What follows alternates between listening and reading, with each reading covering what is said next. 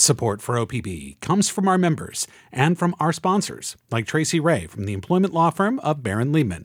Tracy says that OPB sponsorship is a great way to support the community and connect with Barron Liebman's clients. This is Think Out Loud on OPB. I'm Jen Chavez. When Portland author Joshua James Amberson gets interested in a topic, he embraces it and goes deep. And something on his mind lately is eyes and vision. Not just his own, though a rare genetic condition that affects his vision makes the topic a part of his daily life. But everyone's, the histories and social nuances of vision and vision loss, what and how we see. Amberson has written a new collection of essays about all this called Staring Contest Essays About Eyes. And he joins me now to talk more about it. Joshua James Amberson, welcome to the show. Thanks so much, Jen. It's really an honor. Yeah, it's an honor to have you with us. So I would love it if you could start us off with a reading from the book's preface, Origin Stories. Yeah, sure thing. This is from the very end. This is a book about eyes.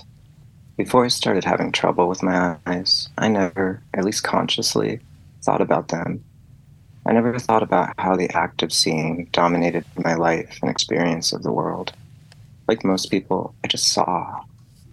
I started thinking about eyes because I had to, because there was something wrong with mine. I didn't consider them an interest. It took me years to realize how much time I'd spent casually, lazily, considering eye-related bits of daily life, the complex social politics of winking, the curious history of eye charts, the emotional impact of overhead lighting. But after I identified the eyes and vision as being interests of mine, I began looking at things I'd never thought I'd to look at. Now I think about eyes because I want to. It's a preoccupation that feels good to be preoccupied with, even if I wish I'd never been chosen by the subject. I've come to believe that a single subject has the power to open up the world, that it can serve as an access point to every other subject, that it can make connections that otherwise might not be made. In time, a staring contest became the easiest way for me to think about this, looking long and hard to figure out what's already there. I've never thought of staring contests as combative. To me, they're connective, an agreed upon chance to be playful while also looking deeply.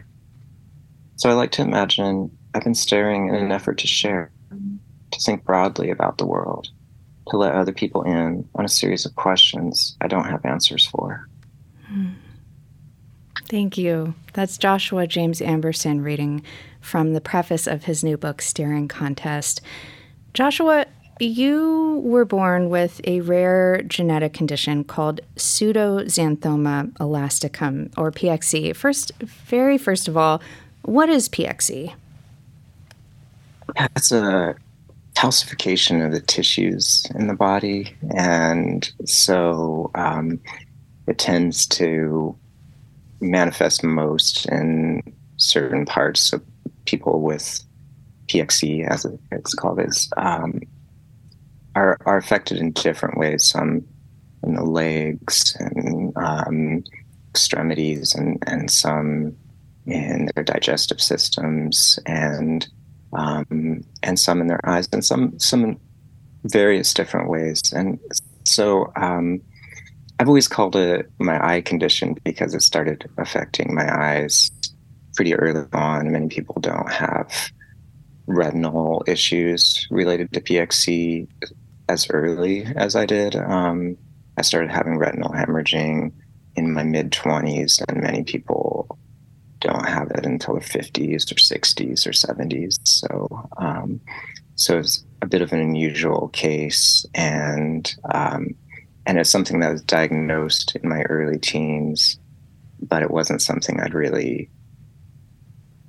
it was something I'd tried to ignore up until the point I started having retinal hemorrhages. Yeah, and so yeah, you got this diagnosis years before it had effects on your vision, like you're saying, although you did experiencing that earlier in life than many others with PXE do. When you did start experiencing these effects, what was it like? Like, what did you experience with your vision?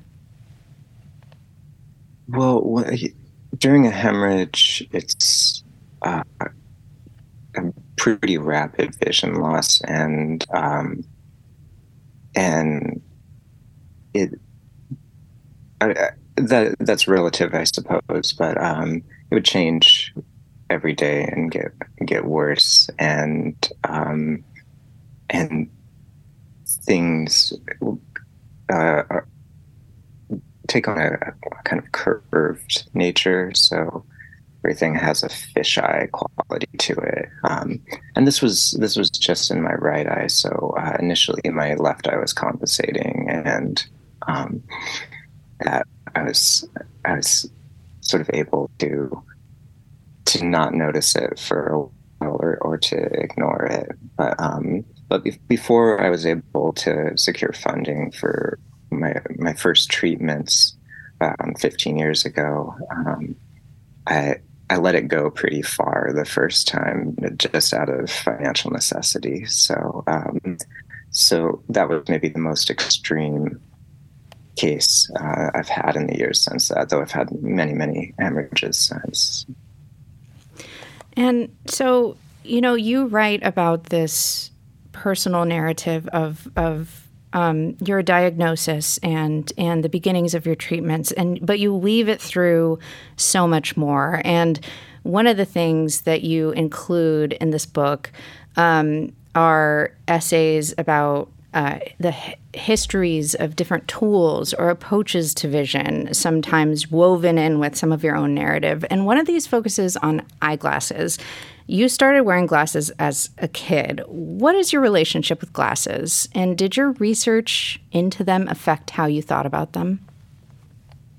Yeah, at this point in my life, I love glasses. Not just as a beneficial tool, but I like them. I just like to see them in the world, and I think they're interesting. But researching them did give me some perspective on their history, and my own history with them is something that I was a very shy kid, and getting glasses in 1980s rural elementary school felt like a social death to me. I thought about it very dramatically, and was very worried that I would be bullied or just excluded because of them. And I don't know how much of that was true, but that was what was in my head at the time. And so I have maybe a little bit of complicated history with them, because I tried to avoid wearing them for so long. And the history of eyeglasses did put that into some perspective too. Until less than 100 years ago, they were treated as a visible sign of disability, and so they were even medical journals would suggest not wearing them all the time, and so there was some history to back up the feelings that my younger self had. So it did change how I looked at my past and my entire life relationship with eyeglasses. If you're just tuning in, we're talking right now with Portland author Joshua James Amberson about his new book, Staring Contest: Essays About Eyes. So as you grew up, like most of us, you were influenced by popular culture, which told you things about the world. Part of this book is meditating on how different aspects of vision or vision loss were represented in pop culture, and a few of these really stood out to me. One of the essays was about the harms of the cartoon Mr. Magoo. Can you first describe Mr. Magoo, and what did that character tell you about sight growing up? Yeah, Mr. Magoo, the character is a low vision, older man who walks into situations very assuredly and causes mayhem, essentially. And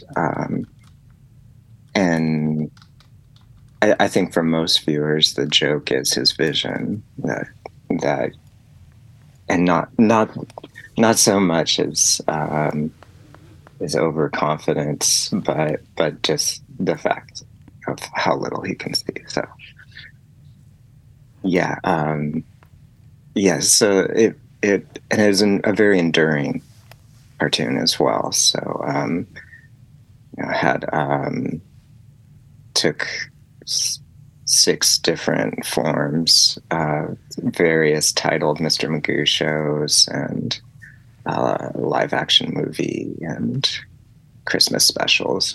I think one of the first animated Christmas specials.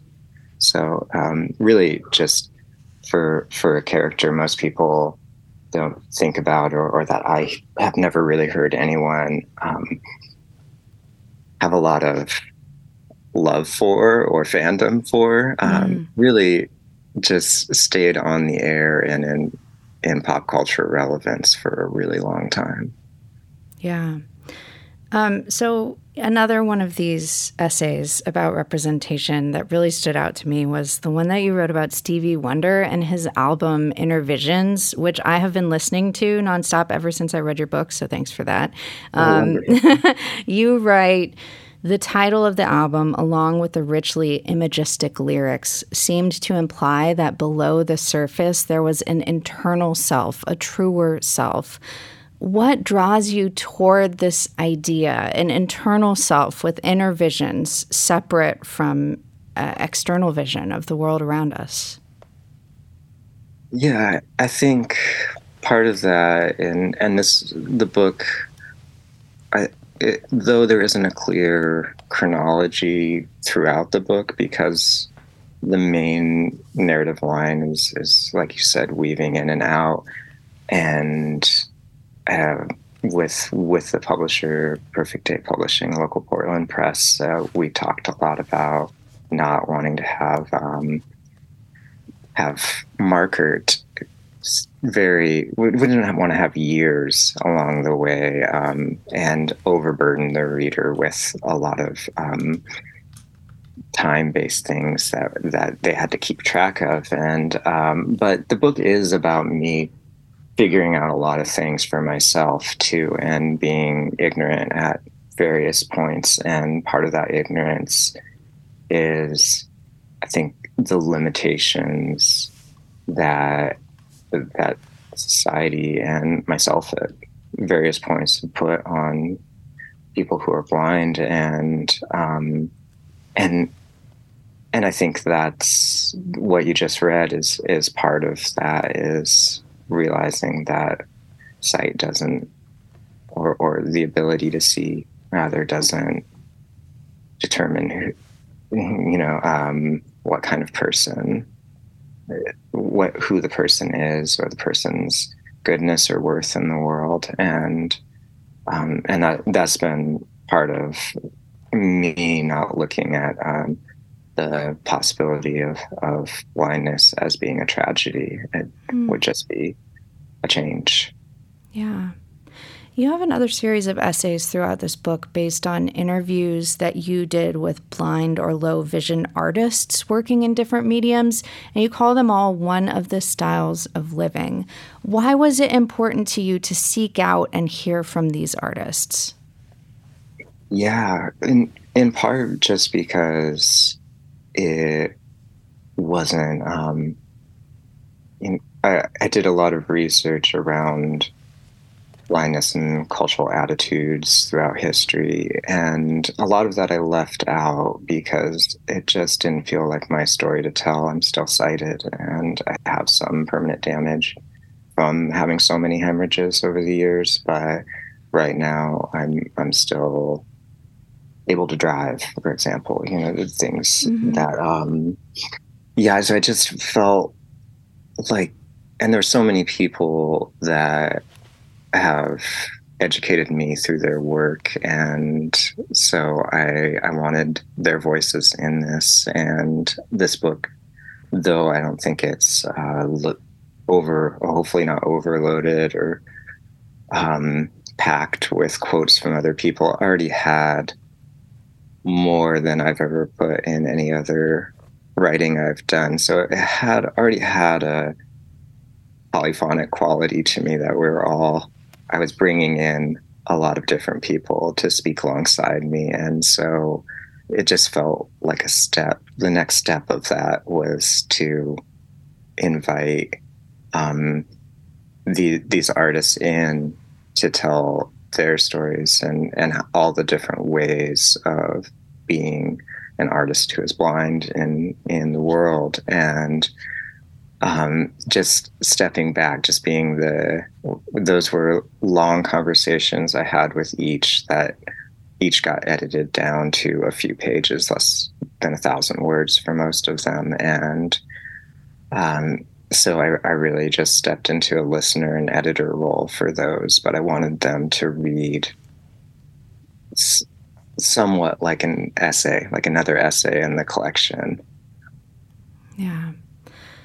One thing that really, really comes through in this book, and I think in some of these essays, these conversations you had with artists, is how there are just so many different experiences within blindness and vision loss, and how it's not this simple binary that some people might assume.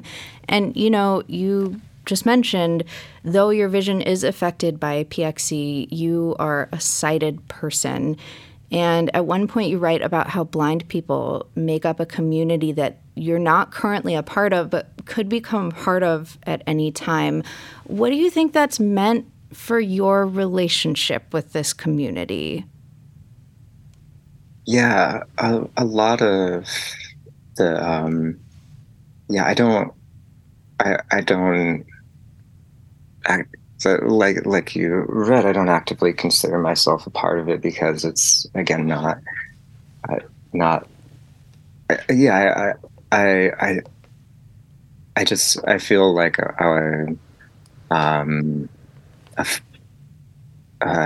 someone who's a listener and friend, and on the outskirts of those communities, and happy to have, especially the folks who are in the book itself, to have them trust me with their words and stories. So yeah, maybe that answers the question. Yeah, no, I think it does. And I really loved that you included those perspectives. And I think one of the people who you spoke with even said, like, there's such this wide spectrum even within what is considered legally blind. So yeah, no, thank you for speaking to that. I want to ask, are there ways in which writing this book has empowered you to move forward into your future? For sure, yeah.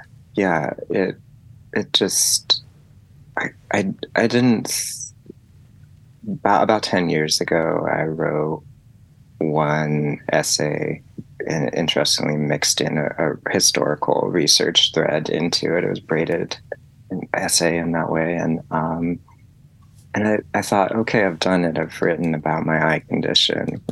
Check it off the list. And then it kept coming back into my writing. And eventually, about 6 years ago, some friends and mentors convinced me that it was a book if I thought thematically, and I thought in terms of the things that I think about all the time that other people might not be thinking about or considering. And so it's been, I think back, I've been thinking back, especially since the book came out in the last month, that